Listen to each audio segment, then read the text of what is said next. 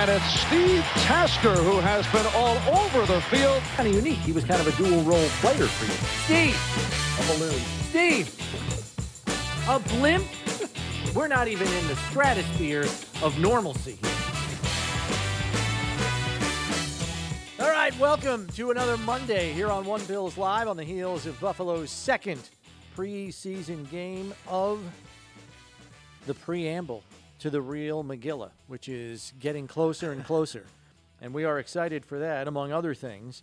And we will get into all the ins and outs of the game from Saturday, in which the Bills stomped all over the Broncos to the tune of a 42-15 score. I tell you, I got some people notice. Some people notice what I say when I'm in the booth on TV. Most people don't, but somebody brought my attention to it. I'm telling you, I was part of teams that were like terrible in the preseason. Marv never played well had us playing well in the preseason. He didn't care really. Okay. And we would go 1-3 in the preseason or 0-4 in the preseason, and it was. I'm telling you. It stunk. And if you ever got embarrassed in the preseason, I'm telling you, even as a good team, we were like, it made you want to puke the whole next week. It just stunk. You really questioned, like, it wasn't like you questioned your talent, but you questioned, like, what are we doing? Yeah. You know, how can we allow ourselves to be embarrassed like that? We suck. Right. You know, and it sticks with you, even though you got the backups playing, you know, like, For my era, even me, Jim, Thurman, none of the Hall of Famers played, and a bunch, Hull and the offensive line, none of those guys played. But you'd be sitting there just watching your team just get chewed up, and I'm telling you what, you feel it, because it's your team. And I said it on the air, and people are like going, "What are you? You're crazy." Those guys, man, they do. I think that stinks, and it does say something about the coaching staff. 10 in a row now in the preseason for the Bills. I believe it's 22 in a row now after Baltimore won again over the weekend. I have serious doubts about the Denver Broncos. Well, we had Nick Kosmider, who writes for The Athletic and covers the Broncos on our show on Friday, and he said, people here in Denver are getting carried away. They think that their team belongs on a level with the Bills because they have Russell Wilson and a talented receiving core, which they do. They have those things, but it's a first-time head coach, a first-time OC, and a first-time defensive coordinator, and a special teams coordinator that has 1 year in the NFL as a special teams coordinator. So you basically got 4 guys doing new jobs at this level for the first time ever. And you're playing a new scheme on defense, a new scheme on offense. To think that they're going to be on a par with the Bills playing in that division – yeah, and you're also playing against pretty lofty. Even in the preseason, you're playing against an organization that's got a lot of stability.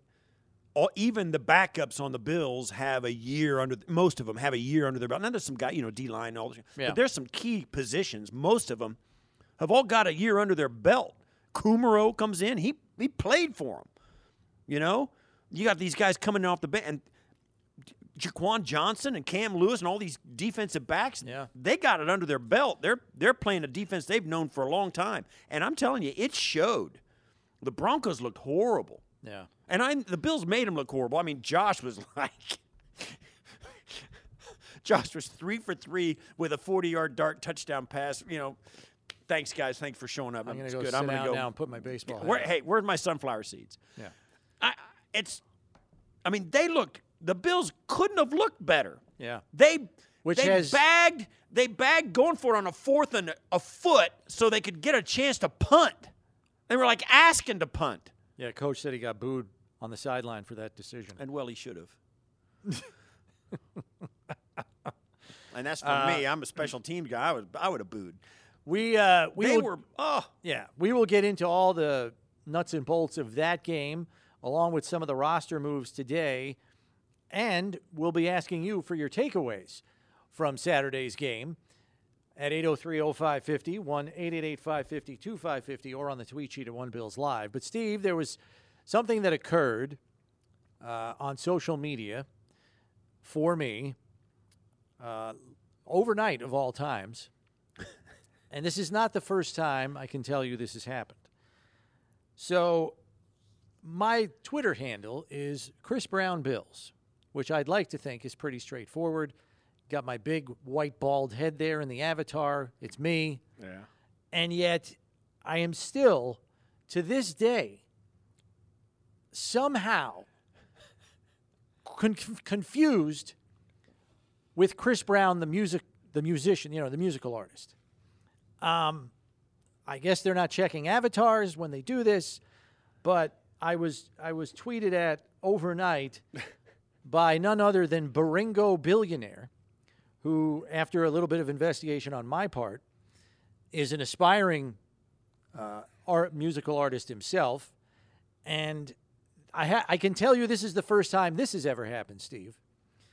I was tweeted at, along with Rick Ross, Nicki Minaj, Lil Wayne, and DJ Khaled, by this Baringo Billionaire. And Chris Brown Bills. And Chris Brown Bills. Yes, that's the rundown.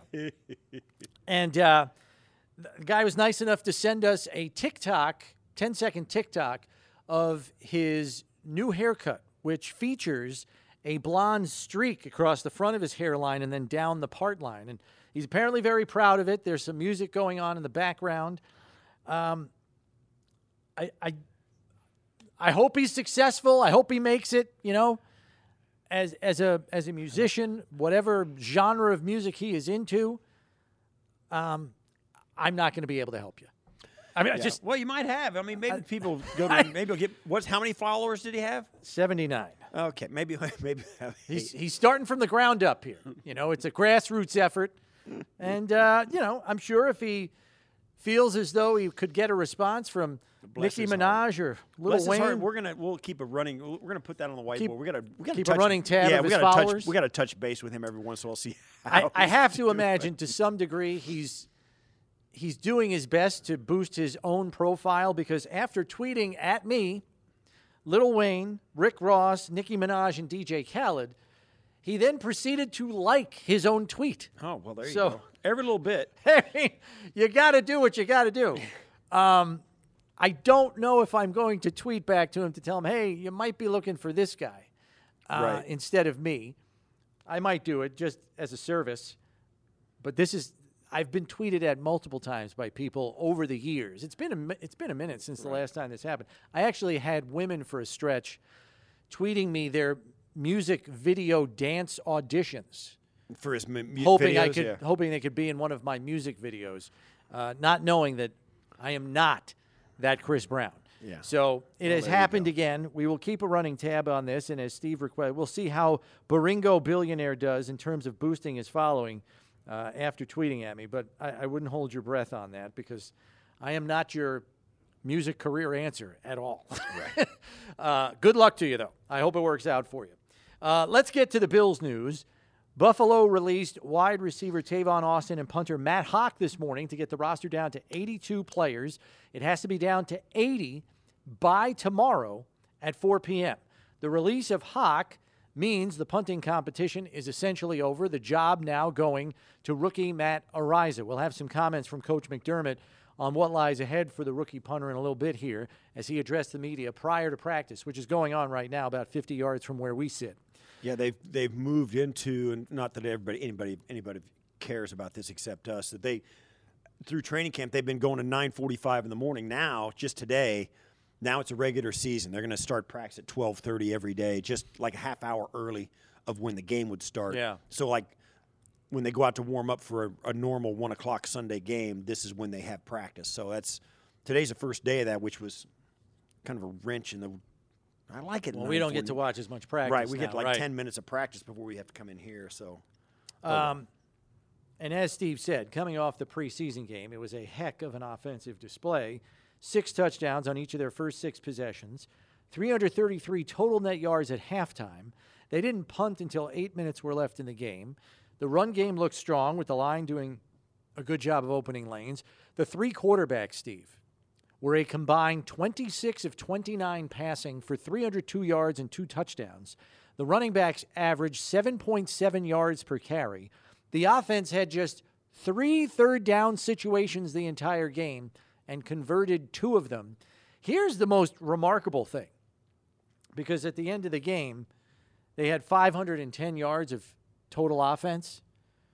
They only had 5 plays of 20 yards or more in the entire game, and yet they had 510 yards and averaged 9.1 yards per play. The offensive line, offensively, the line totally dominated them from start to finish. They running backs were like getting plus 5 yards before contact. They were just absolutely tearing them up. And, you know, once you get going like that, and particularly like Ken Dorsey is up there going, well, you know, we can call anything I want now, particularly in the run game. You know, James Cook got the nice run, a couple of nice ones, and then, of course, you know, Singletary. Moss was a hammer down inside. I really think that's, you know, they do everything by committee here if they can. Moss on goal line? Moss is a goal line back. I mean, they want him to be a hammer. And the only time, and also this, I'll say this, if you look back at the times when it didn't go so well for him, but I think they still like him for it, is when they are backed up in their own end. They like to hand it to him and have him hammer out some space for him. Remember, he did that, and in the Chiefs game, was it the AFC Championship Chiefs game? That couldn't have been. Anyway, one of the Chiefs games, he coughed it up. We never saw him again. So I think they have specific uses for all of these guys, and I think you're going to see, you know, Singletary, James Cook mostly, and then I think you're going to have a role for Zach Moss when he gets in there. Turnovers were an issue, as we know, in the first preseason game. 5 in total, none in this game. Coach was very happy about that afterwards. Defensively, there were some flashes of pass rush in the absence of Von Miller. They only got 1 sack in the game, and it was at the very end by Ilianku. But I thought there were some good edge performances by A.J. Epinesa and Shaq Lawson in this game. They moved the quarterback off his spot. They didn't get him down on the ground, but they moved him off his spot. They forced hurried throws. They each batted a couple of passes. So it was encouraging to see that in the absence of Vaughn. You knew those guys were going to get a lot of run, and they were making plays, particularly on the money downs, third down. So it was good to see some of that. And as I said, we'll have Coach McDermott's comments for you here in just a few minutes to give you more on that game. The other thing that was interesting defensively, Steve, Cam Lewis lined up not only a corner but safety as well. Played a lot in this game. Some people might look at that and say, well, if he's playing right to the end, are they keeping him on the roster? I think they're looking at him this extensively because I think they're trying to find everything that he can do. If he can be a safety and a corner and play teams. He could play nickel, too. And that he makes the team for that reason, because then somebody who's a specialist who doesn't play teams doesn't. And by the way, somebody he had else a couple of tackles on special Plus, teams. yeah, they can keep him as a corner, as a nickel, as a safety, and as a special teams player. That means somebody who doesn't do all of those things, that's his backup player, can be released, and they can get a roster spot at a D lineman or linebacker or what have you. The reason it's interesting to me is Nick McLeod, as we know, has been playing corner and safety since the spring and got off to a red-hot start in training camp. Had 2 interceptions in one day at one point and has been playing a lot. He also played on a lot of special teams, made a tackle and a hit on Saturday. But now this late emergence of Cam Lewis as a corner-safety combo, it makes the discussion even more interesting with respect to the defensive back numbers. Yeah, that for me, everybody says, well, gosh, I hope they don't cut this guy. They're going to have to cut some guys. Yeah. They got to cut them. And they've got a big practice squad, and they'll try and save as many of these guys as they can. But here's the thing. Yeah, okay, they're releasing. Like today, Tavon Austin can play. He's a good player. They just don't have a spot for him. Because they got some young guys and some guys that they trust already on the roster. There just isn't room for another slot guy / return guy. And so you're going to leave some guys out there. The good thing you got to remember is they're keeping some really, really, really good players. They're going to have a really good roster, a really good roster. And the Giants can pirate our cut bucket if they want, and they will. It's been an ongoing joke in some of our production meetings that, Joe Shane and Dayball are, hovering around the Bills waiver wire. Me and a couple of media members are trying to set an over-under for Giants poachings once we get down to 53. 2.5. We put the over under at 3.5. 3.5. Because I think there could be as many as 4, depending on who gets clipped. Yeah, depending on who does. I think, there could be the offensive line of the Bills is got some guys. They've got a lot of guys that can play, and a lot of guys with an upside that haven't really perhaps shown it yet that the Bills really think are going to get there. Like Wyatt Teller years ago when they trade him to Cleveland. Now he's a Pro Bowl guard or an All-Pro guard. So that kind of stuff happens. They've got some guys on the roster that are even more accomplished than that now. So you got to think, okay, are the Bills going to try and trade some of these guys, shop some of these guys, and get something for them, like they did Wyatt Teller? Or are they going to try and keep them or just let them go?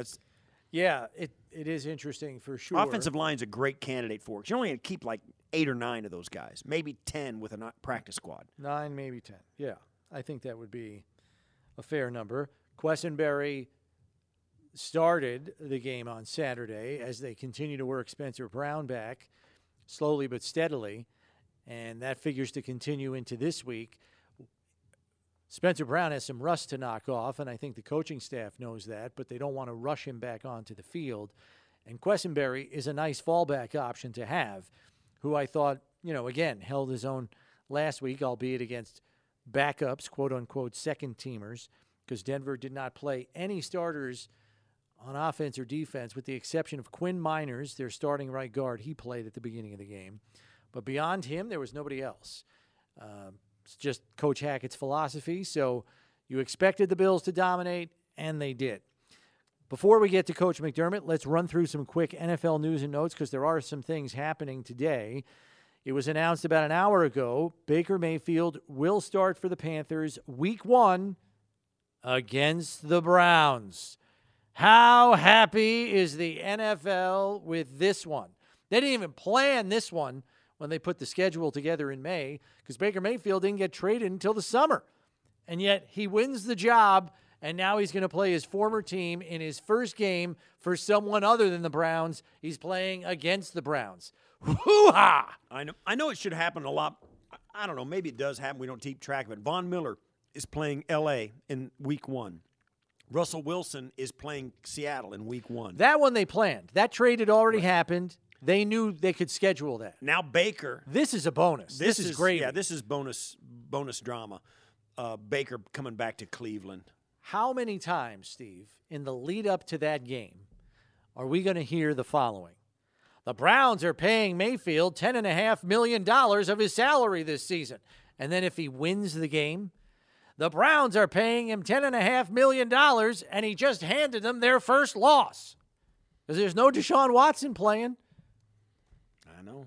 Not that Carolina's a world beater this year at all, but it could happen. Yeah, that's really nice. And that's a juicy one. But I'll say this, Steve, too. remember, there's no Bills game Sunday, the first week. We're going to be looking at a lot of these games. We'll see them. That's a juicy one. Yeah, we knew we knew this was coming. It's just been announced. I mean, you knew Sam Darnold is not beating out Baker Mayfield. Yeah.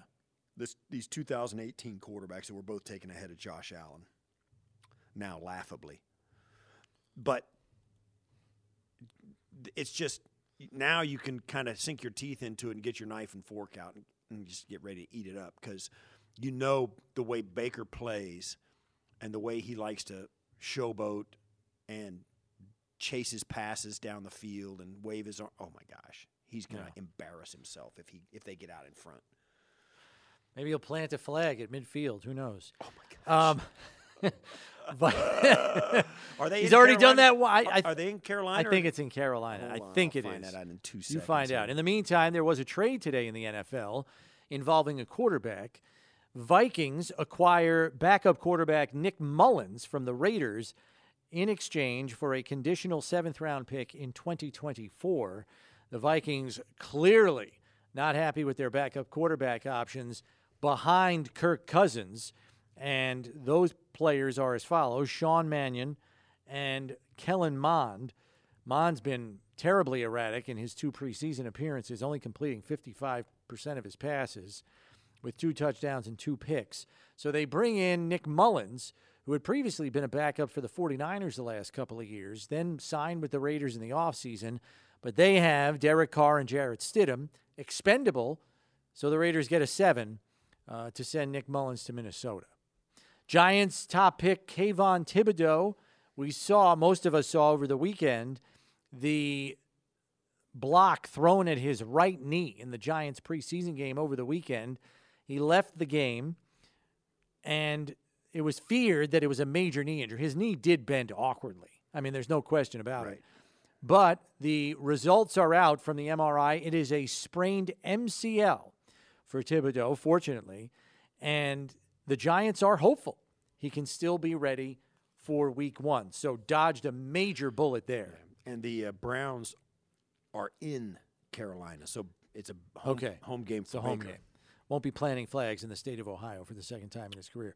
Last note, Tom Brady was seen at Bucs headquarters today. He is back with the team practicing. He was vacationing with his family at an exclusive resort in the Bahamas over the past week and a half. He returns to the Tampa offense that is a little bit more shorthanded than when he left. They lost their starting center, Ryan Jensen, for the season to a knee injury, and they lost their starting left guard to a knee injury, Aaron Stinney. They're going to be out 2 starting offensive linemen for the season. Tough losses. So, yeah, that's where it's at. My guess, Steve, because I do want to weigh in on anything controversial regarding Brady, he planned this vacation with Giselle before when he retired. Then he unretired, and she looked at him and said, "We're not moving this trip. Figure it out." Well, we're not moving the trip because, they probably did that when he said, "I'm going to retire." She says, "What about our vacations right in the middle of the training camp?" He says, "Well, I'm going to tell them that we're going to take it anyway." Yeah. Because I'll say this. 10 days of camp. They got like 4 kids. And all of us know, I don't care whether you're Tom Brady and Giselle Munchin or not, you can't do that to the kid. The kids' schedules are too important, and the kids will absolutely put you through hell if you don't get out in front of it. Yeah. So, I mean, it's forever. It's like, are you kidding me? Yeah. But that was probably something where the missus said, "Listen, fine, but you better tell them that on August, whatever it was, 8th through the 18th, you're not going to be available." And he's like, "Hon, I can't do it." "Tell him." Yeah. "Honey, it's right in the middle." "Tell him." All right. Guys, I want to come back, but still got to do this thing. Yeah. Yeah, I got a vacation in the Bahamas. I hope you don't mind. So that was good. Awesome. So Blaine Gabbert and Kyle Trask have been holding down the fort while Brady's been gone. We do, though, want to turn now to head coach Sean McDermott. As we told you, he addressed the media this morning prior to practice, had some thoughts on preseason game number 2, along with some individual performances. And we also asked him a question as to whether Ken Dorsey has finalized where he is going to be located on game days this season. Here is Coach. All right, we'll go ahead and get started here. I just mentioned, I know we made a couple moves this morning. Again, never easy, and situations we take seriously. Appreciate what Matt and Tavon both meant to this organization and the work they put in and how they handled themselves like professionals when they were here. And we wish them nothing but the best. And we will open it up to your questions. What led you to decide on Matt Araiza from a month ago? Just felt like it was time to move on with one punter in camp. Sometimes it's numbers, and also wanted to give Matt Hawk a chance to get out there and catch on with another team. What we've seen to this point with Matt Araiza is been he's off to a good start. It doesn't mean he's where he needs to be. He's not arrived. And speaking with Matt this morning, he echoed those sentiments in terms of he's earned nothing. He's got to continue to work, and I think that's the right mindset here. So, Sean, with the Tavon, it just seems like maybe coming in as late as he did, that kind of put him up against the 8 ball, I guess, a little bit. Yeah, that, and then he had a couple tweaks here and there, just being available, and but true pro. when he was out there, he played with great effort, great intensity. He loves the game. You could see that, and a highly decorated player. So, just wish he was out there a little bit more for us. And I thought he had a good day this past Saturday here. That is perhaps part of the decision there. Maybe you like what you see out of Shakir deep on punts. He seems to be making the right decisions back there. Well, I think you're probably looking too far into some of these. I mean, if we could keep everyone, we would. It's not things that they didn't do or things that we've done all the time. It's just numbers, right? So same with Tavon as it was with Matt. It's numbers. What did you think of Cam Lewis at safety and the snaps that he had there? Yeah, I thought he looked good for a player that hadn't taken a lot of reps there in training camp to this point. We'll continue to look at him at that position moving forward, and as well as corner and nickel. Going back to Ariza, his job holding was something you guys were going to look at closely. He's had a lot of opportunities here in the first 2 preseason games. Where do you feel like he's at in his development with that? Right, progressing. He hadn't done it much, if at all, in college, so it was a big question that we did have, and I think he's gotten off to a good start. The relationship he's built with Tyler and Reed has been impressive to this point, and but again, much work remains in that regard as well. In regards to that work remaining, everybody knows he has the big leg, and he showed that in the first preseason game. But the nuanced punts, the touch punts down by the goal line, the hang time, those things are all things that you wanted to see him work on. How has he developed in the practice setting? Because we haven't seen it too much in the preseason games. Yeah. So how has he developed in the practice setting there? Yeah, I mean, I'd say he's working. He's a work in progress, like we all are, Jay. It's, would have loved to have gotten him some more work in that game Saturday. Didn't work out that way. He practices those situations. I mean, that's all. It's one thing to punt the ball 80-some yards. It's another thing can you fine-tune your game in those areas where it's got to be polished, the pooch punts, backed up situations, being aware of certain type of other situations that come up as a punter. It's not just punting the ball or punting it as far as you can punt it. So all of that is a work in progress, just like it is for our team. Sean, you had mentioned that Jordan Poyer might be ready to return this week. What's the update? Not at this point. We're not quite there yet, but he is improving. He's put a lot of work in with our training staff, and we'll continue to take it one day at a time here. Hey, Sean, what are you seeing out of Quentin Morris so far? It's a kid that I think many of us could really do much about, and it seems like you're giving him some real opportunity. What do you like about what he's doing? Well, he's athletic. When you turn the film on, you see he's able to bend. He can block in line. He can flex out, do some things as a receiver, as you saw this past weekend as well. But again, I thought he blocked well at times, and got the penalty there down in the red zone before. I think it was before half that cost us a little bit there. But he'll learn from that, and he continues to come every day and prepared to work and with a good attitude. You and Coach Dorsey reached a decision on his game day location, or are you going to push it to this final preseason game? Probably a better question for him. I'm comfortable where he is. I think I noticed, again, just experience from game 1 to game 2, and I think he's comfortable, but probably a better direct question for him at this point. As far as I go, he can use another game to come down if he wants, but I think that's all what we do in the preseason and getting him comfortable as possible there.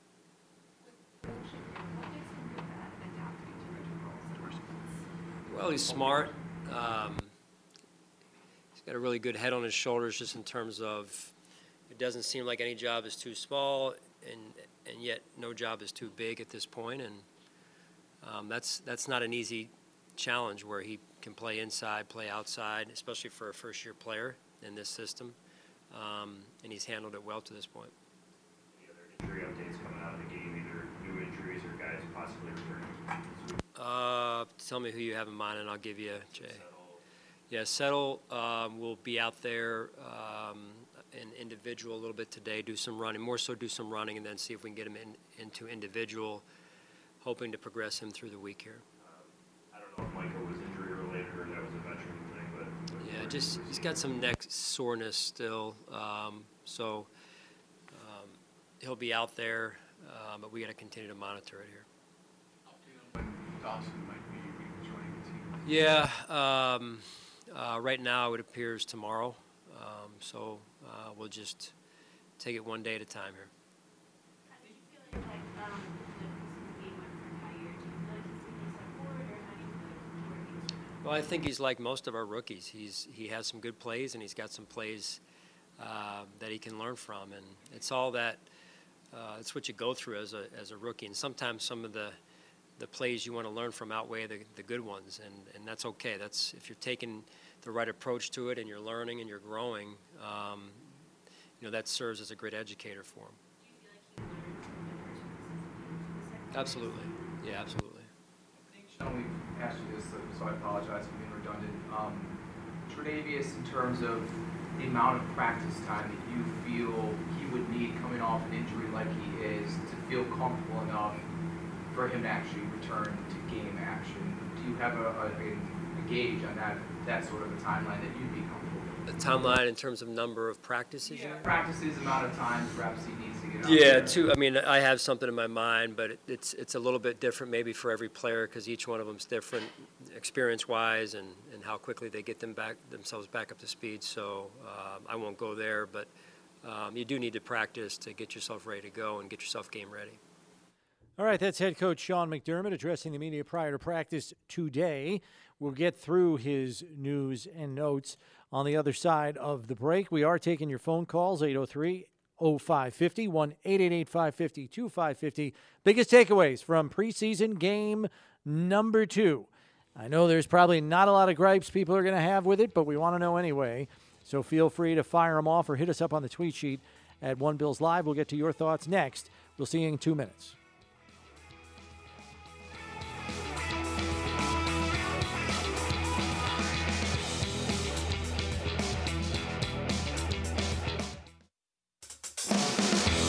All right, welcome to One Bills Live. And we just heard comments from Coach McDermott, who, among other things, said that the anticipation is Dawson Knox is scheduled to rejoin the team tomorrow. So Coach said, we're not guaranteeing anything because they're going to let him take as much time as he needs, obviously, with the tragic passing of his younger brother last week. He was with his family over the weekend, missed the preseason game. But he is scheduled to return to the team tomorrow. You might have heard me ask Coach McDermott about whether or not offensive coordinator Ken Dorsey has finalized his game day location for the regular season. For the blue and red practice back here in the stadium, he was calling plays up in the coach's booth. Preseason game number 1, calling plays up in the coach's booth. Preseason game number 2, calling plays up in the coach's booth. As you heard Coach McDermott say, he's comfortable with where he wants to be on game day. It would appear that he's probably going to be upstairs during the season. He has spent most of his coaching career down on the sidelines, so it is a change. So I would imagine, initially I was thinking, well, he's upstairs because he wants to get a feel for that. He knows what it's like to be downstairs. And wouldn't shock me if he stays up there, though. Your vantage point is so different. You're in a controlled atmosphere. You can lay everything out in front of you. You know, you got a desk, you know what I mean? Yeah, It seems like a better working environment. Well, certainly you've got some room to spread out and have some things in front of you to look at. But here's my thought was always this. That coaches, the one thing I know about NFL coaches, quality control coaches, all of those guys on the coaching staff, they watch an absolute absurd amount of film. Mm-hmm. Absurd. And when they do that, they get the high view. So when you watch so much film, it seems to me it would be natural to see it like they do from the film. Keep it consistent. He's looking at the exact same thing he looks at all day, every day. Or all week in film leading up to the game. Well, they watch so much film, and you'll see analysts get there too, where they see something that happen on the field, and it's just like watching it on film. Something catches your eye, and you think, oh, okay, look at this. And they go back, and they'll just be able to tell you what happened on the play from one run-through live. Yeah. Because they've seen it happen on film so much. So I think as a coordinator, they do so much of that film study. They see it again on the field. It's easy for them to say, "Oh yeah," and think out ahead. When you're sitting on the sidelines, man, you can't see the other side of the field. You know, you can't see where the safety's lined, exactly which hash he's on. You don't pick it up in your peripheral vision. You know, you don't have a sense of the scale of where their splits are and stuff like that. So to me, it makes an awful lot of sense for these coaches to be up in the box. Yeah.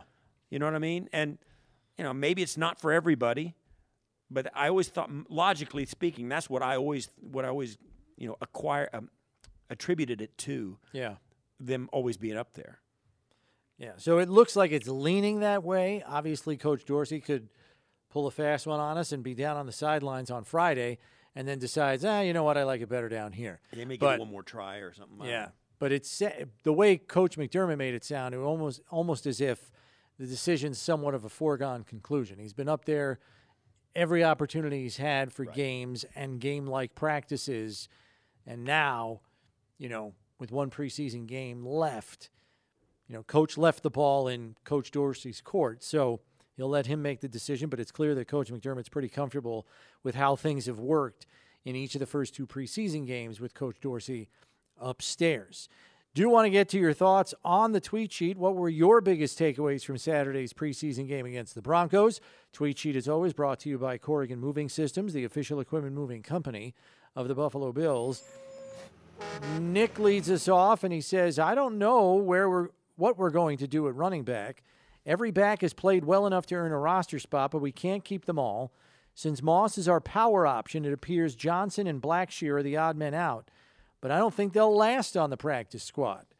I don't know. I think while Raheem Blackshear certainly has some juice and has caught the eyes of a lot of people, including myself, I kind of see him as the new Antonio Williams. You remember Antonio Williams was an undrafted prospect out of North Carolina that the Bills had here for a couple of years. He was on the practice squad, got an opportunity against the Dolphins in that Week 17 game back in 2020 and scored a couple of touchdowns, and everybody was all excited about him.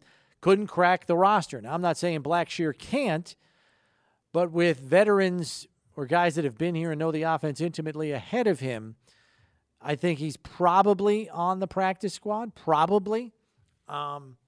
Duke Johnson, I don't know. Do you keep that guy on the practice squad? You have 6 veteran exemptions that you can put on the 16-man practice squad. He would obviously be one of them since he's been in the league for a while. So, or do you just cut him outright and say, hey, look, we want to give you a chance to play somewhere else? I don't have any names I can give you. I just have a feeling.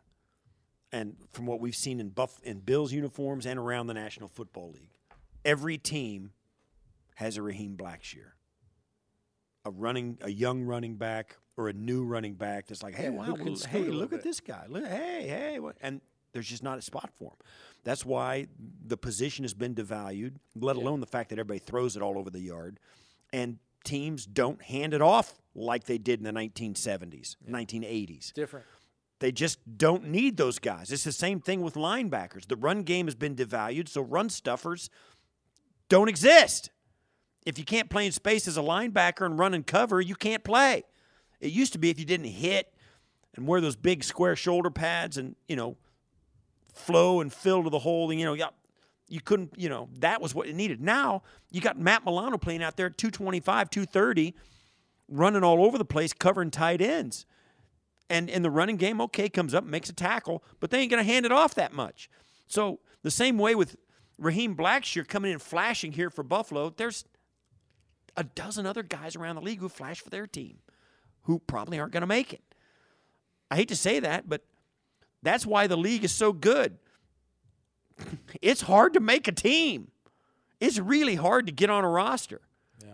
I mean, you got to hit a home run, man.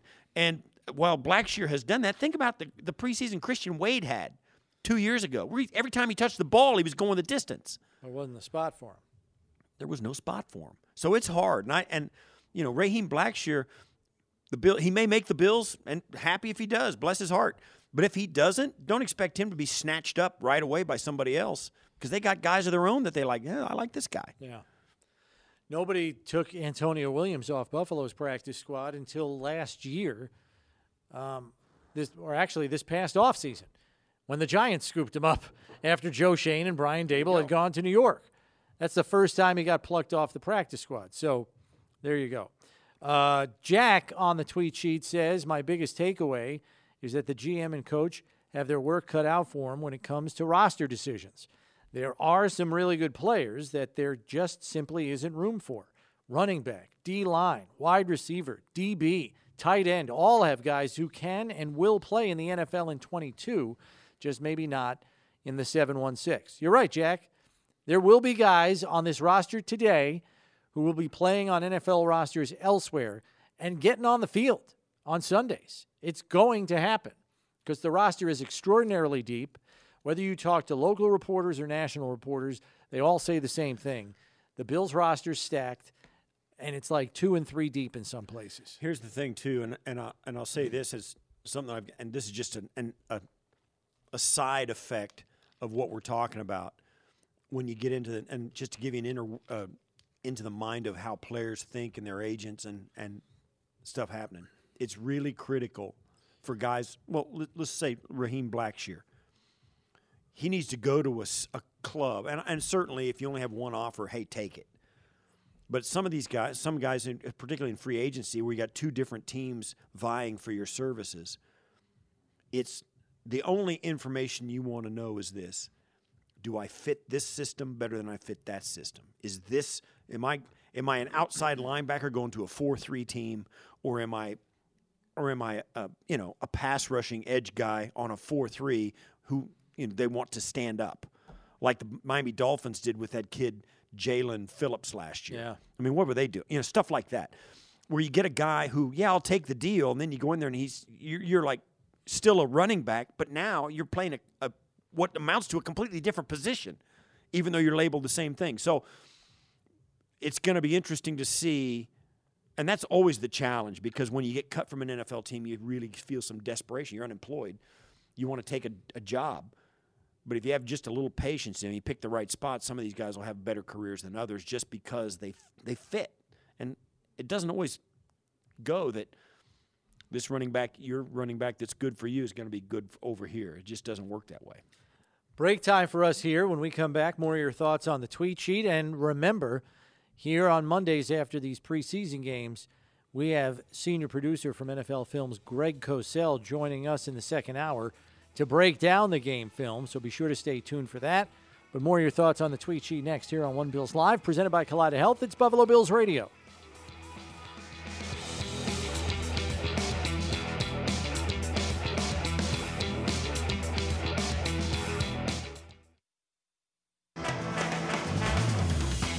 The Buffalo Wing Festival will be back at Highmark Stadium over Labor Day weekend with over 75 different styles of wings from 24 eateries, local and from across the country, plus 3 stages with live music and contests. There's something for the whole family. Tickets will be sold at the gate for $20, and parking is FREE free. Plus, kids under 8 get in for free. Learn more by visiting buffalowing.com. Boom diggity. Get your wing face on. Let's go. Gonna be good. I don't know. I have to work on my wing face. I don't think I have one. Sure you do. You just don't know it. We got to get back to the tweet sheet to get more of your thoughts on your main takeaways from Saturday's preseason contest against the Denver Broncos, which was, well, for a while you were wondering just how bad it was going to get. Denver was only able to kick field goals until the late going, and it was a runaway from the jump. TJ on the tweet sheet, Steve, says Shakir must be the wide receiver who comes in to give a breather to either Diggs, Davis, or McKenzie. He needs to get snaps. He is the yards after catch daddy we've been dreaming of, and Josh will showcase him. Get ready for 4-star wide receivers to go off on the same team this year. What do you think is a realistic projection for Shakir? I was thinking he's probably going to be what Gabe Davis was his rookie year. Is that seem to be on track to happen? That's what I would call. He's not unseating the top 3 guys, I don't think. No, I would say Gabe Davis's numbers from his rookie season. 35 catches, 7 touchdowns. 7 TDs and he had 3 called back. And he had 400-something yards.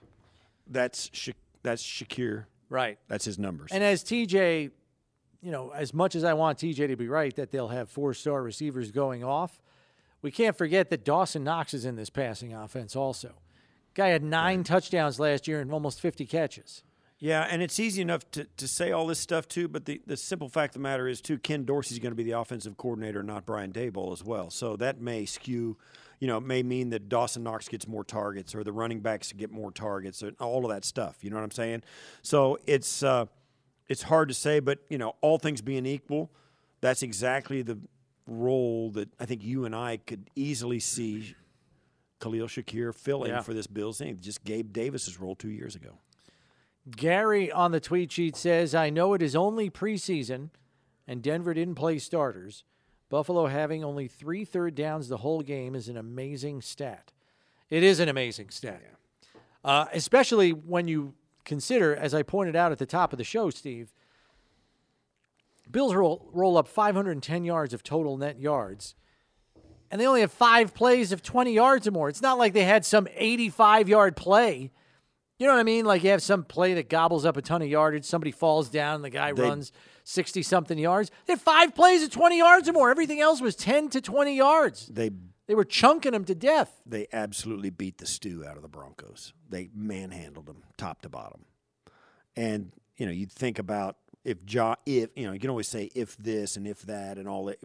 If Josh plays the whole game, he's going to have a lot more plays like the one to Gabe Davis for the touchdown. Yeah, and they got probably a 50 spot or more on the board. Yeah. Well, they only punted once anyway. Yeah. So and scored 42. Right. So yeah, and I get it, and that's the way it was. That was the Broncos' way of playing in the preseason. Put their 2s and 3s out there and let them get their heads caved in. Fine. You think that was a real fun day for Russ Wilson and Judy and those guys? They want. It's no fun to be on a team like that. Yeah. People poo-poo that. That's a bad flight home.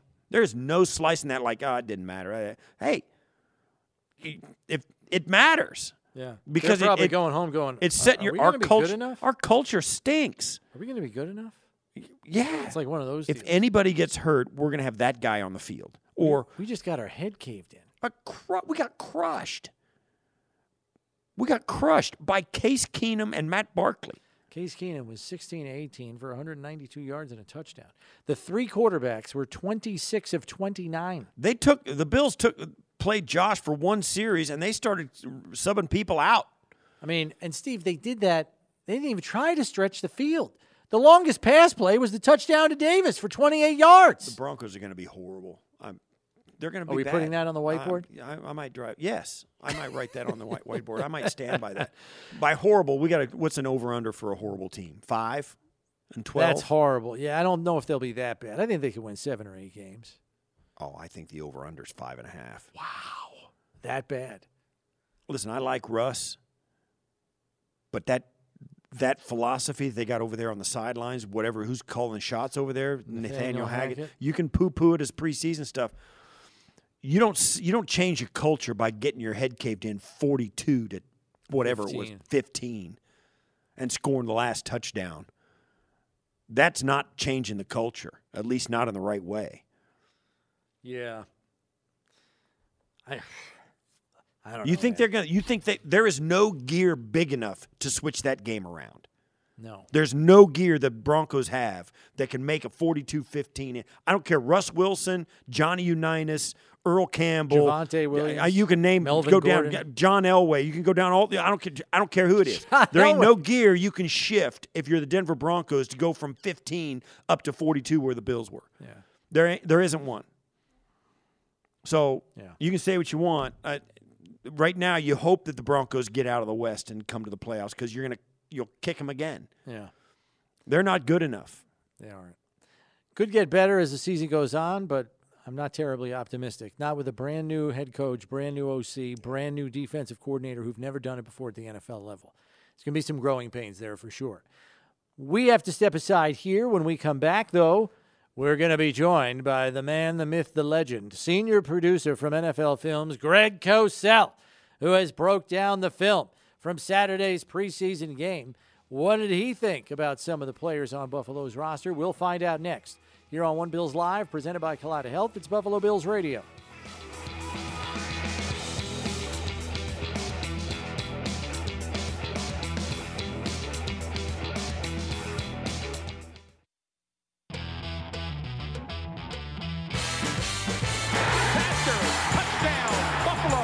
And it's Steve Tasker who has been all over the field. Kind of unique. He was kind of a dual-role player for you. Steve! A balloon. Steve! A blimp? We're not even in the stratosphere of normalcy here. Hour number 2, breaking things down here on a Monday after Bills preseason game number 2. And who else better to help us out with that than the senior producer from NFL Films? You also see him on the ESPN NFL Matchup Show during the regular season. It is our good friend Greg Cosell. How we doing, Greg? Brownie, what's happening? I guess you got a big quarterback controversy now, huh? After Case Keenum's performance? Yeah. Amazingly, no. It's gone somewhat under the radar. Yeah. But well, I think we should discuss that. I think we should make some news here. What do you think? I don't know. I was pretty happy with the whole thing. I will say this, Greg. That game for a while was looking awfully similar to the postseason game against the Patriots. No punting, touchdowns every time they touched the ball. And the most amazing thing to me was you look at the end of the game, Greg, they only had 5 plays of 20 yards or more, and they still had over 500 total net yards. And 3 total third downs. That's it, 3 third downs. I know, that's what's truly remarkable. But, no, it was a pretty impressive – look, the point is that preseason – you obviously would rather see good execution than poor execution. It doesn't matter who you're playing against. You'd rather see the players execute what they're being taught and coached every day in practice. You know this, Steve. I mean, that's what you want to have happen. No one is suggesting that this performance means that they're in the Super Bowl, although they clearly are a Super Bowl type contender with the talent on the roster and the quality of the quarterback.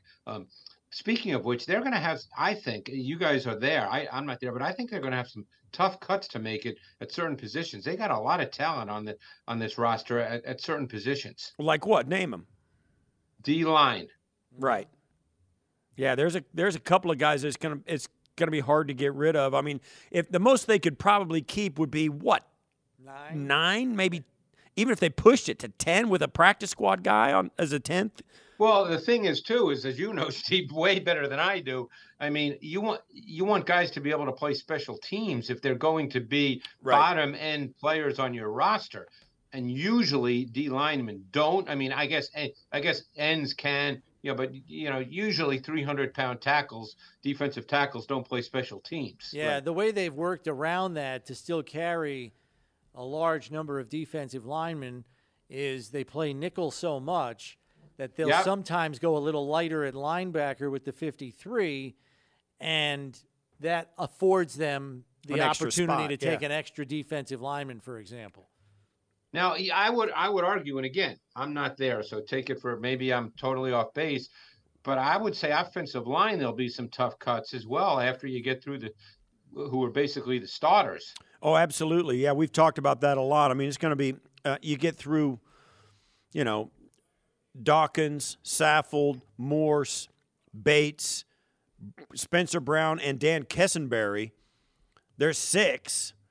And then, so and those are probably the first 6 in. Then you've got 2 or 3 guys, like Cody Ford is still hanging in there. Greg Manns has been a really center good guard guy. Alec, who's been good is Alec Anderson, the rookie free agent guard out of UCLA. He's played really well. You want guys at that point who can play multiple positions. That's the key because look, you don't know how the season is going to play out, but you want guys who can play guard and center. The one guy who can do that. They generally look for guys that offer position flex. But let's get to Keenum, Greg, because this was a bounce-back performance. Even Coach McDermott referenced it afterwards that Case was locked in after a subpar performance in preseason game 1, and he got a series with the ones after Josh exited and really kind of button things up as far as his personal game was concerned. Yeah, and they came out and they helped him with his first 2 throws, which came on what I call conventional play action, meaning he was under center. That helps define the reads and the throws. I guess the second one was a great route by Stephon Diggs and a really good ball by Keenum. But no, he was comfortable right away. People may forget that he's had success in this league as a starter. Obviously we know what Case Keenum is. Everybody in the league does. Everybody knows he's not the guy you want to be your 17-game starter. But if you had to line up with Case Keenum, he certainly can do that. I mean, he got to an NFC Championship game wasn't that long ago, so he can play quarterback in this league, and he was really sharp. I thought he saw things really clearly. Obviously, does not have a big gun, and it's funny when you saw him throw the ball right after Josh. It's like, wow, what a difference. But Allen may have the purely strongest arm in the league. I think to me, the biggest thing that stood out offensively, and I don't know how you guys felt, but I thought the run game really stood out to me. Well, I did too, except that they were running against, the junior varsity at best. No question. And they were supposed to, if they're going to play their starters and do that, they're supposed to dominate a team like that. Yeah, but it continued with the second team and the third team. That's exactly right. I mean, even down into the deep into the offensive line rotation for the Bills, they were still pushing the Broncos all over the football field. Yeah. But here's what I will say to that. I would say that one of the things that definitely stood out, though, was how much they ran with the quarterback under center. Now, I don't know. Obviously, Josh only played the first series, so we don't know what's going to happen. Obviously, the third play of the game was outside zone with Allen under center. I think this is where Roger Saffold is a big, big factor, because Roger Saffold has a ton of experience, guys, as you know, as a zone run blocker. He did that with the Titans. He did that with the Rams. And I think that pickup is a really good one if they'd like to run the ball a little more. And I'm talking about a conventional run game. I mean, we know Josh Allen in critical situations. They're still going to ask him to run if it's 3rd and 3. We know all that. But at some point, and we saw this toward the end of last season, you do need to line up and run the ball conventionally. That's the way it goes in this league. You can't, as great as Josh is, and with the weapons that they have on the outside, and I want to get to Shakir again because he's one of my favorites. But you still have to line up and run the ball. And look, last year the games they won by big margins, but they also lost close games. And you need it. There are times in games, and I think, Steve, you would agree with this, even from the days of the K-Gun where you were so explosive offensively. There are kind of times where you just need to reset your offense and get some continuity and stability, and that happens more with the run game than throwing it all over the yard. Right. It also gives you a chance, like the Bills, to close out some games or get to halftime or get out of a series. And to having the ability to grind out a first down also makes it possible sometimes that you don't, and I know it sounds crazy, and we did this with the K-Gun as well, and I've seen it happen with the Bills. Even if you don't score, you get down, get a 3-point field goal or whatever, or you miss a field goal, the defense is back out there after 4 plays because you're carving this other defense up, and unless you keep scoring like they did against the New England Patriots, your defense starts to wear out, and it starts to give life to the other offense just for the sheer fact that they're out there so much.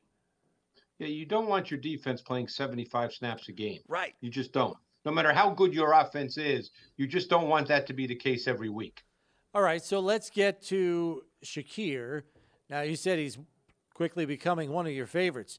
Do you like him better than your favorite George Pickens about 2 months ago? Has he unseated him yet, or? No. They're different, Brownie. They're different. But Shakir, look, we talked about him, I think, briefly last week as well. I really liked his tape coming out. I'm not the least bit surprised that he's performed well. I don't know what he's been doing every day in camp, obviously, but, in the games, it's evident that this guy has a feel. He knows how to get open. He's very smooth. He's very comfortable. I mean, when he caught that first ball, which was not that one we're looking at, but he caught a 22-yarder, and it was actually on a 7-stop. It might be this one we're looking at right now. Yeah. See, to me, something very subtle, and Steve, you'll appreciate this, just his run after catch there. It wasn't a long run, it wasn't a 30-yard run, but he's just smooth. He's an easy mover. He has an awareness, a savvy to him, a feel. I'm really curious how this, we know that you have Diggs, one of the best in the league, Davis, who could join that category, with continued growth.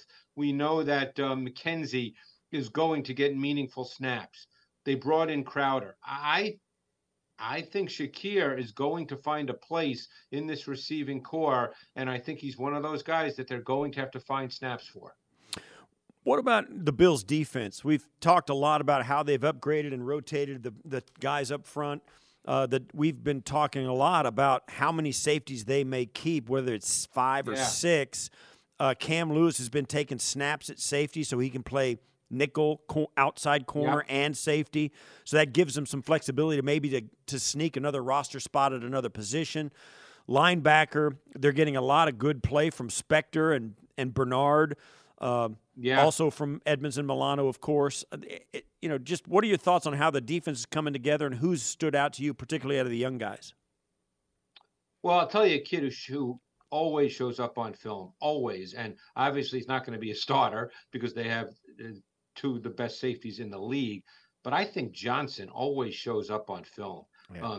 Despite his lack of desired and ideal size, he's aggressive. He's competitive as a box player. He did miss one tackle this week, but that's rare for him. I think he's savvy on the back end. We talked about that last week with the interception. He shows up. Don't you guys agree? I mean, again, you're there. But I think this kid shows up all the time on film. He just, you hate to be cliched, but, you guys will know what I mean. He just looks like a football player. He's aware of everything that's going on. Yeah, big time. We both agree with you. And I think it's really been a juggling act. And I think we spoke to Brandon Bean about it in our production meeting last week. The Bills have made a concerted effort to keep him happy while he's not starting. Because they know he would love to get on the field, and they've done some things with his contract to make sure he's happy because they don't want to lose him. Well, and that's a great, I'm really happy to hear that because you never know how a season is going to play out. Right. No one wants to see any injuries. No, obviously, but that's the nature of the game. And if either Poyer or Hyde had to miss some time, just me, and it sounds like the Bills brass feels the same way. I sense that they'd be pretty comfortable putting Johnson out there, and I think he can play both on the back end and he could play in the back. In other words, he could do at least tactically what Poyer and Hyde can do, even though he's obviously not quite at that level because they're two of the best. But you don't have to change your defense if you had to put Johnson out there. Right. The Bills' pass rush didn't get a ton of sacks in this game. The first one came with the last few minutes of the game, and it was Elianku doing it. But some of the guys that got in early were moving Josh Johnson off the spot with some measure of consistency, hands in his face, etc. And Leslie Frazier's happy with that. He said it is not all about sacks. If you're moving guys off the spot and hurrying throws, he's pretty happy.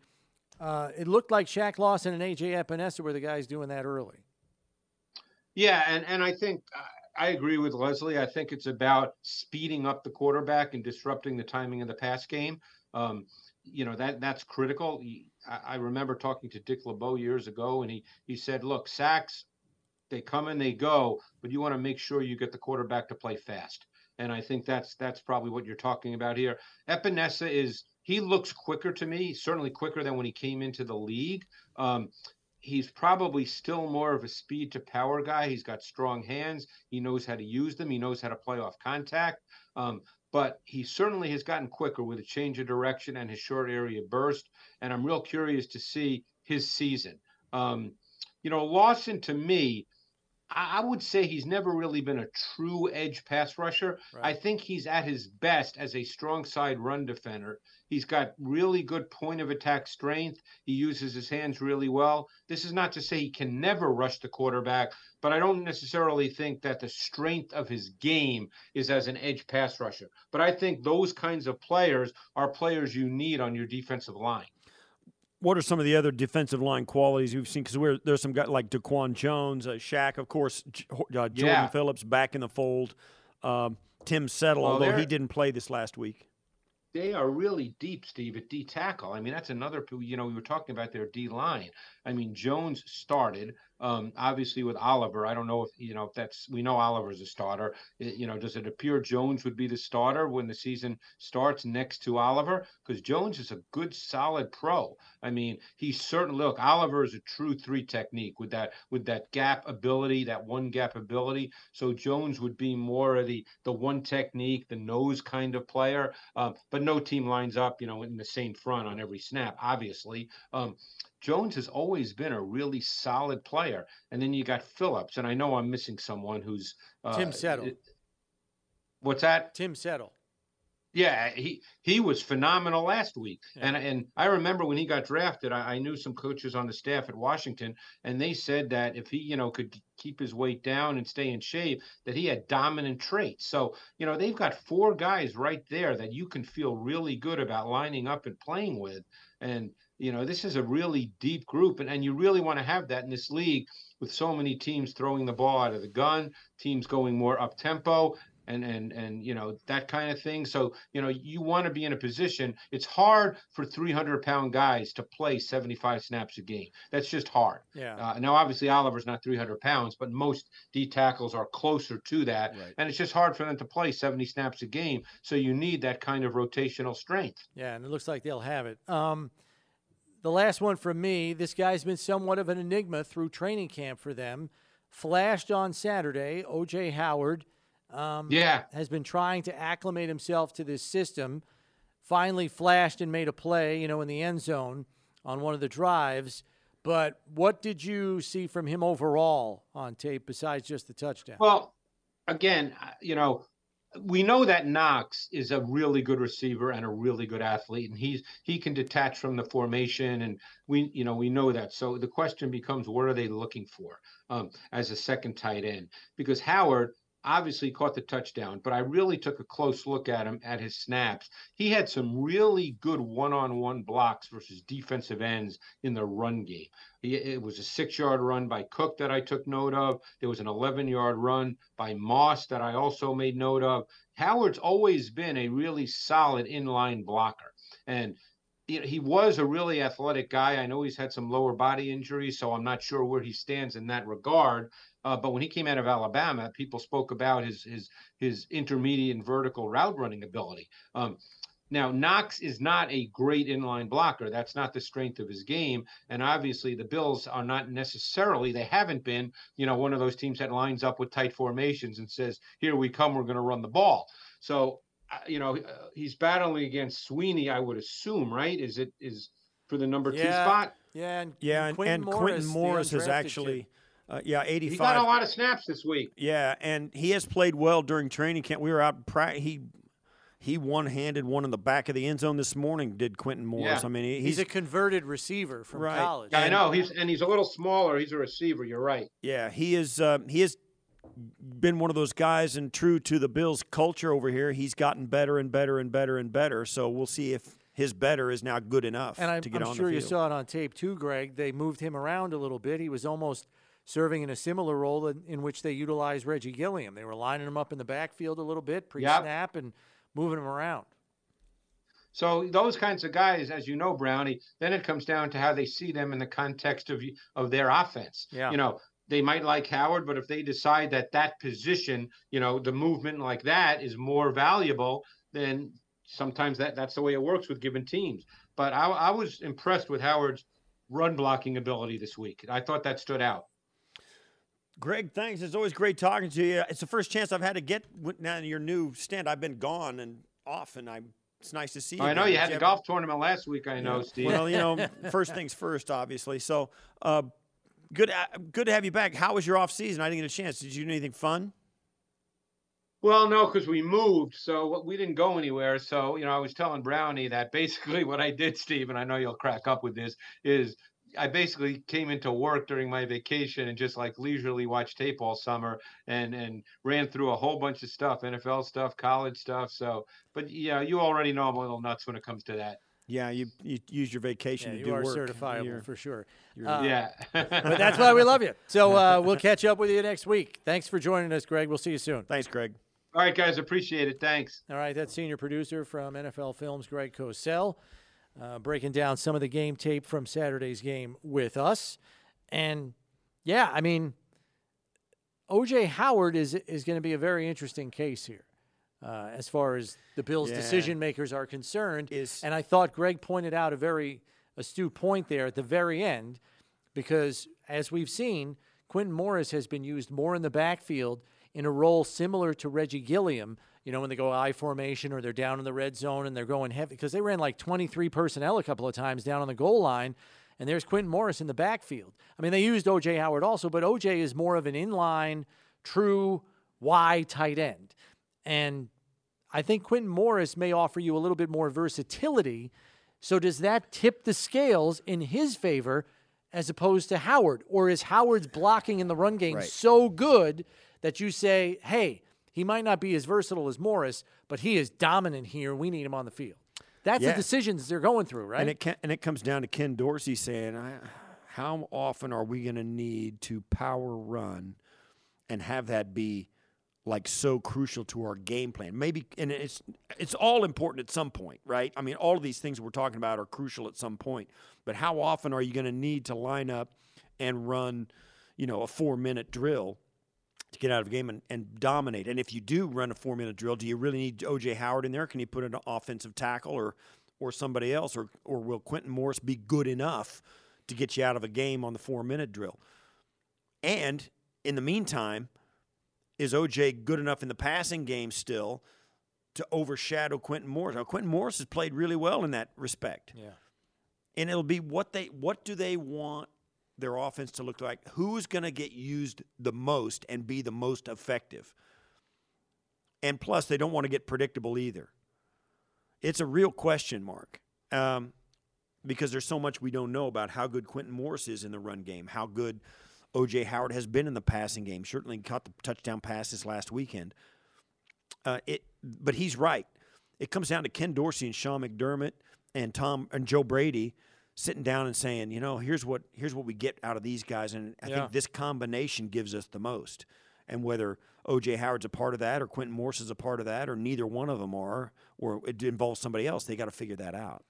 And it's not unlike the other situation at corner and safety where you have Nick McLeod, who's been playing two positions, but now all of a sudden in the 11th hour you've got Cam Lewis doing the same thing. Are both of those guys on the roster? Probably not. So what's your flavor there? Unless you put both those guys on the roster and then release two other DBs that are singular position that are specialized.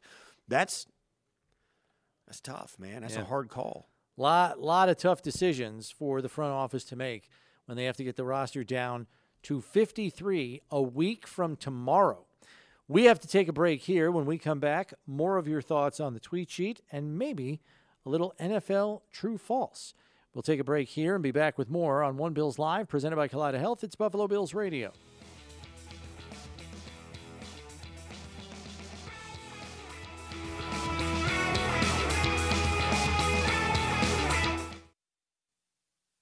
All right, welcome back. One Bills Live is the show. Chris Brown, Steve Tasker with you. Practice is over out on the practice field, and addressing the media now post-practice is quarterback Josh Allen. Let's go there now. Happy with where you're at right now as far as the offense and what you've accomplished so far? Well, we're playing football in Buffalo. Heck yeah, I'm happy. But in terms of that, we've got a lot of work to do.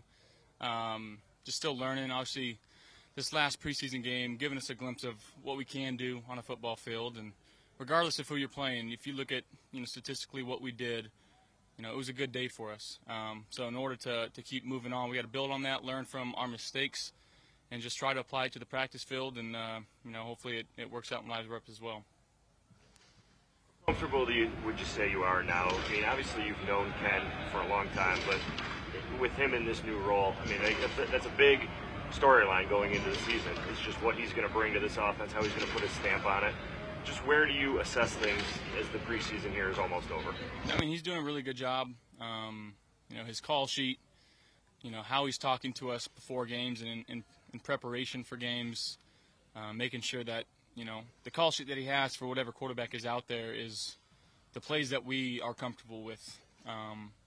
and I really appreciate how he's doing that, and I know Case and Matt appreciate it the same way.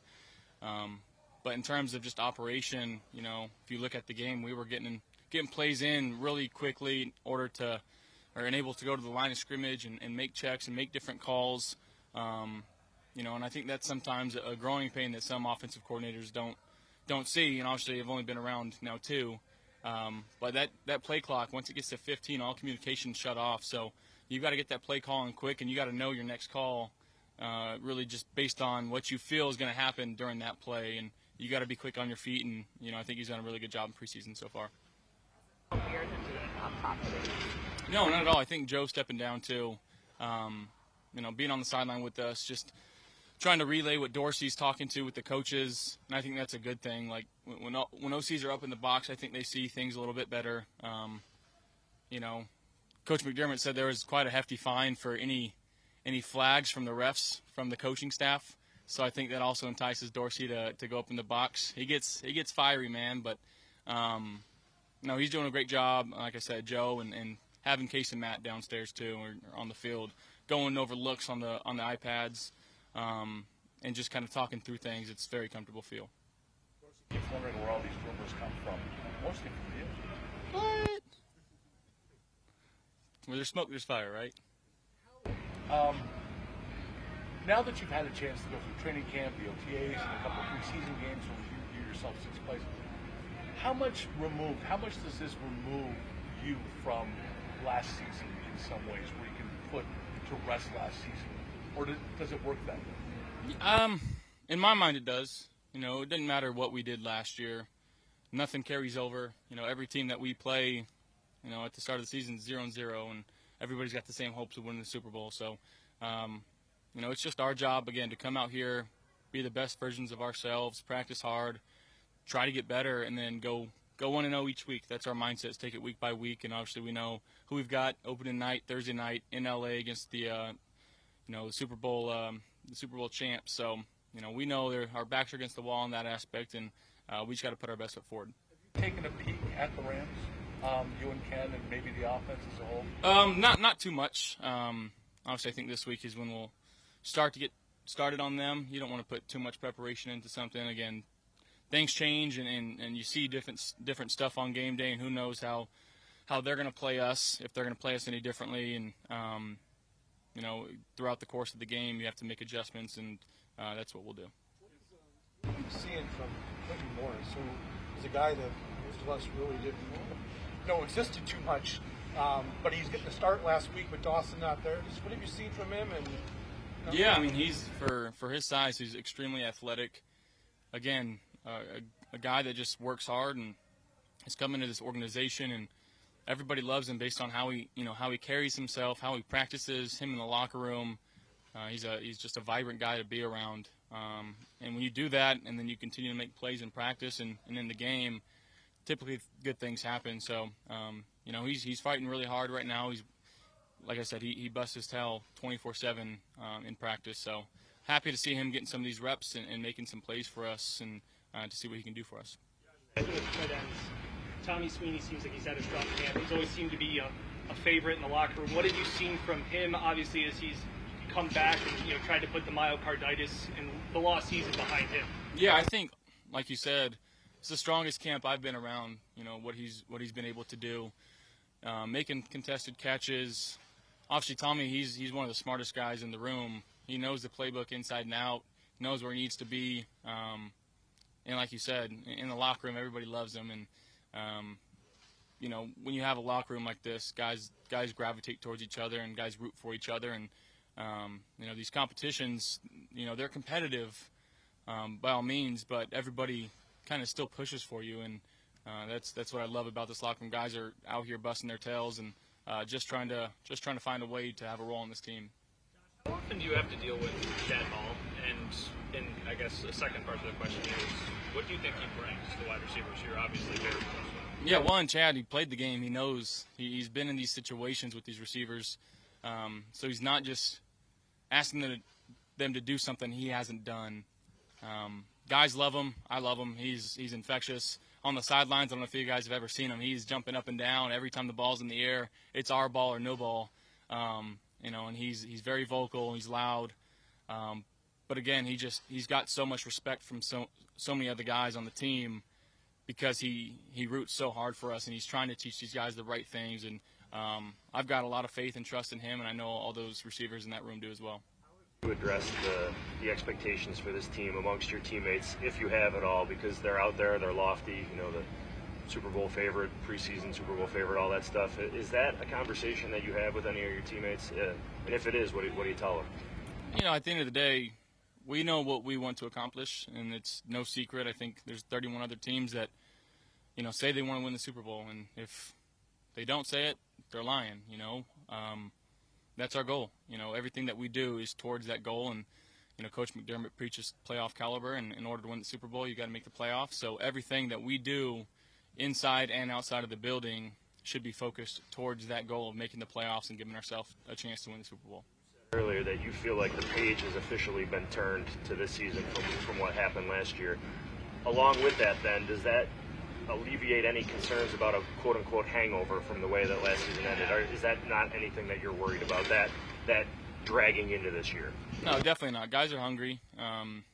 We know the taste that was left with us, and we want to get rid of that. But again, we're 0-0. Start week 1 against the Rams, who again they won the Super Bowl last year. So going into a hostile environment, and again just trying to put our best foot forward. How often do you ever sit and watch Matt kind of uncork some bombs and punts out there? Yeah, it's pretty fun. His nickname in college, I think everybody knows what it is. I saw something on Twitter though.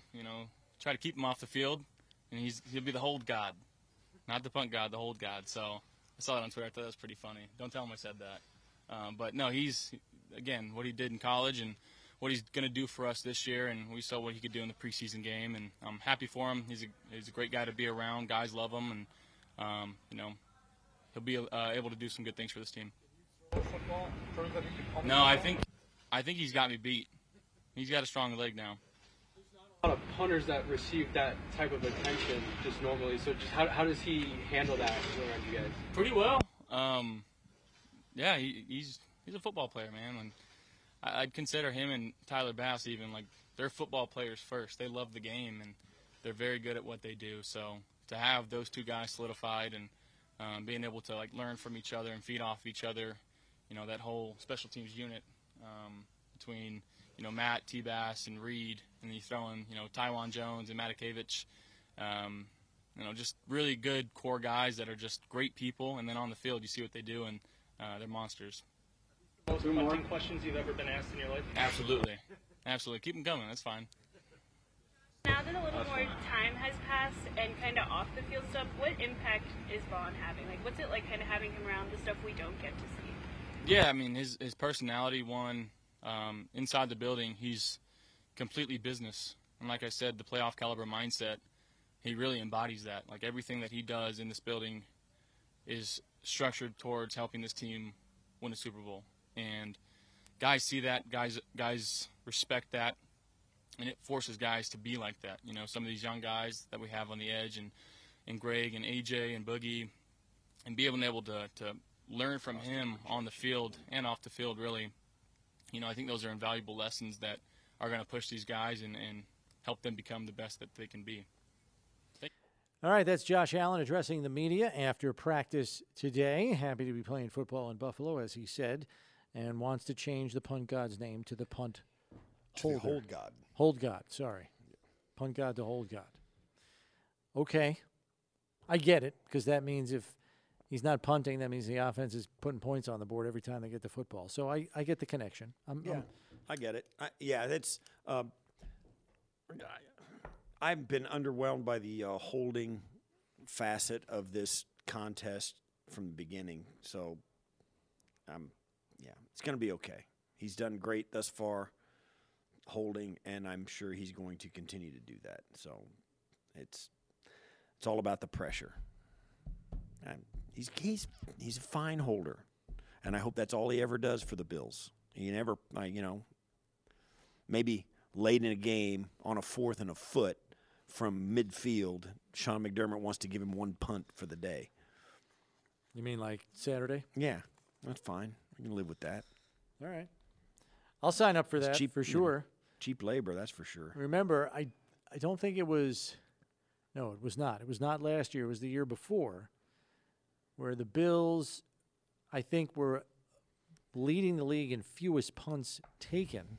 Yeah, And it then was I last think year. finished second in 2020. I think it was last year Because it was did. Bajorquez. Yeah. He only punted like 38 times. It They was had 2 Hawk years ago. last year, so it was 2 years ago. And last year they were low as well. In the 40s Yeah. somewhere. It's a thing. And it may continue to go down with more and more coaches going for it on fourth down. And if you have a powerhouse offense like the Bills do, you're more apt to go for it. And I'll say this, Tyler Bass is a weapon. I think he's really good. You could try, I mean, they don't really like to try field goals from like 57 or 60 because if you miss it, which is hard to make, the ball turns over right there, right? So they get the ball at the 50 rather than punting it down, having them start inside their 10 if it's a good punt. So sometimes even having a long field goal kicker doesn't preclude the fact that you might punt it instead. But Bass gives you an extra 10 yards of leeway. Just go out and try for the field goal instead of punting it down close. Yeah. You know, I think Bass is a real weapon that's been underrated and, you know, kind of forget about him. But the dude's money. He's really good. Yeah. I mean, if a drive stalls just inside of midfield, you may think about it. Well, it's just because of his leg. If you reach the 40-yard line, you got to feel like they're going to try and they can go for the field goal. You know, it'd be a 58-yarder, you know. So kick it. Yeah. You know. We got to take a break here. When we come back, some final thoughts on the tweet sheet, and we'll bring in a quick update from practice. That coming up next here on One Bills Live, presented by Kaleida Health. It's Buffalo Bills Radio.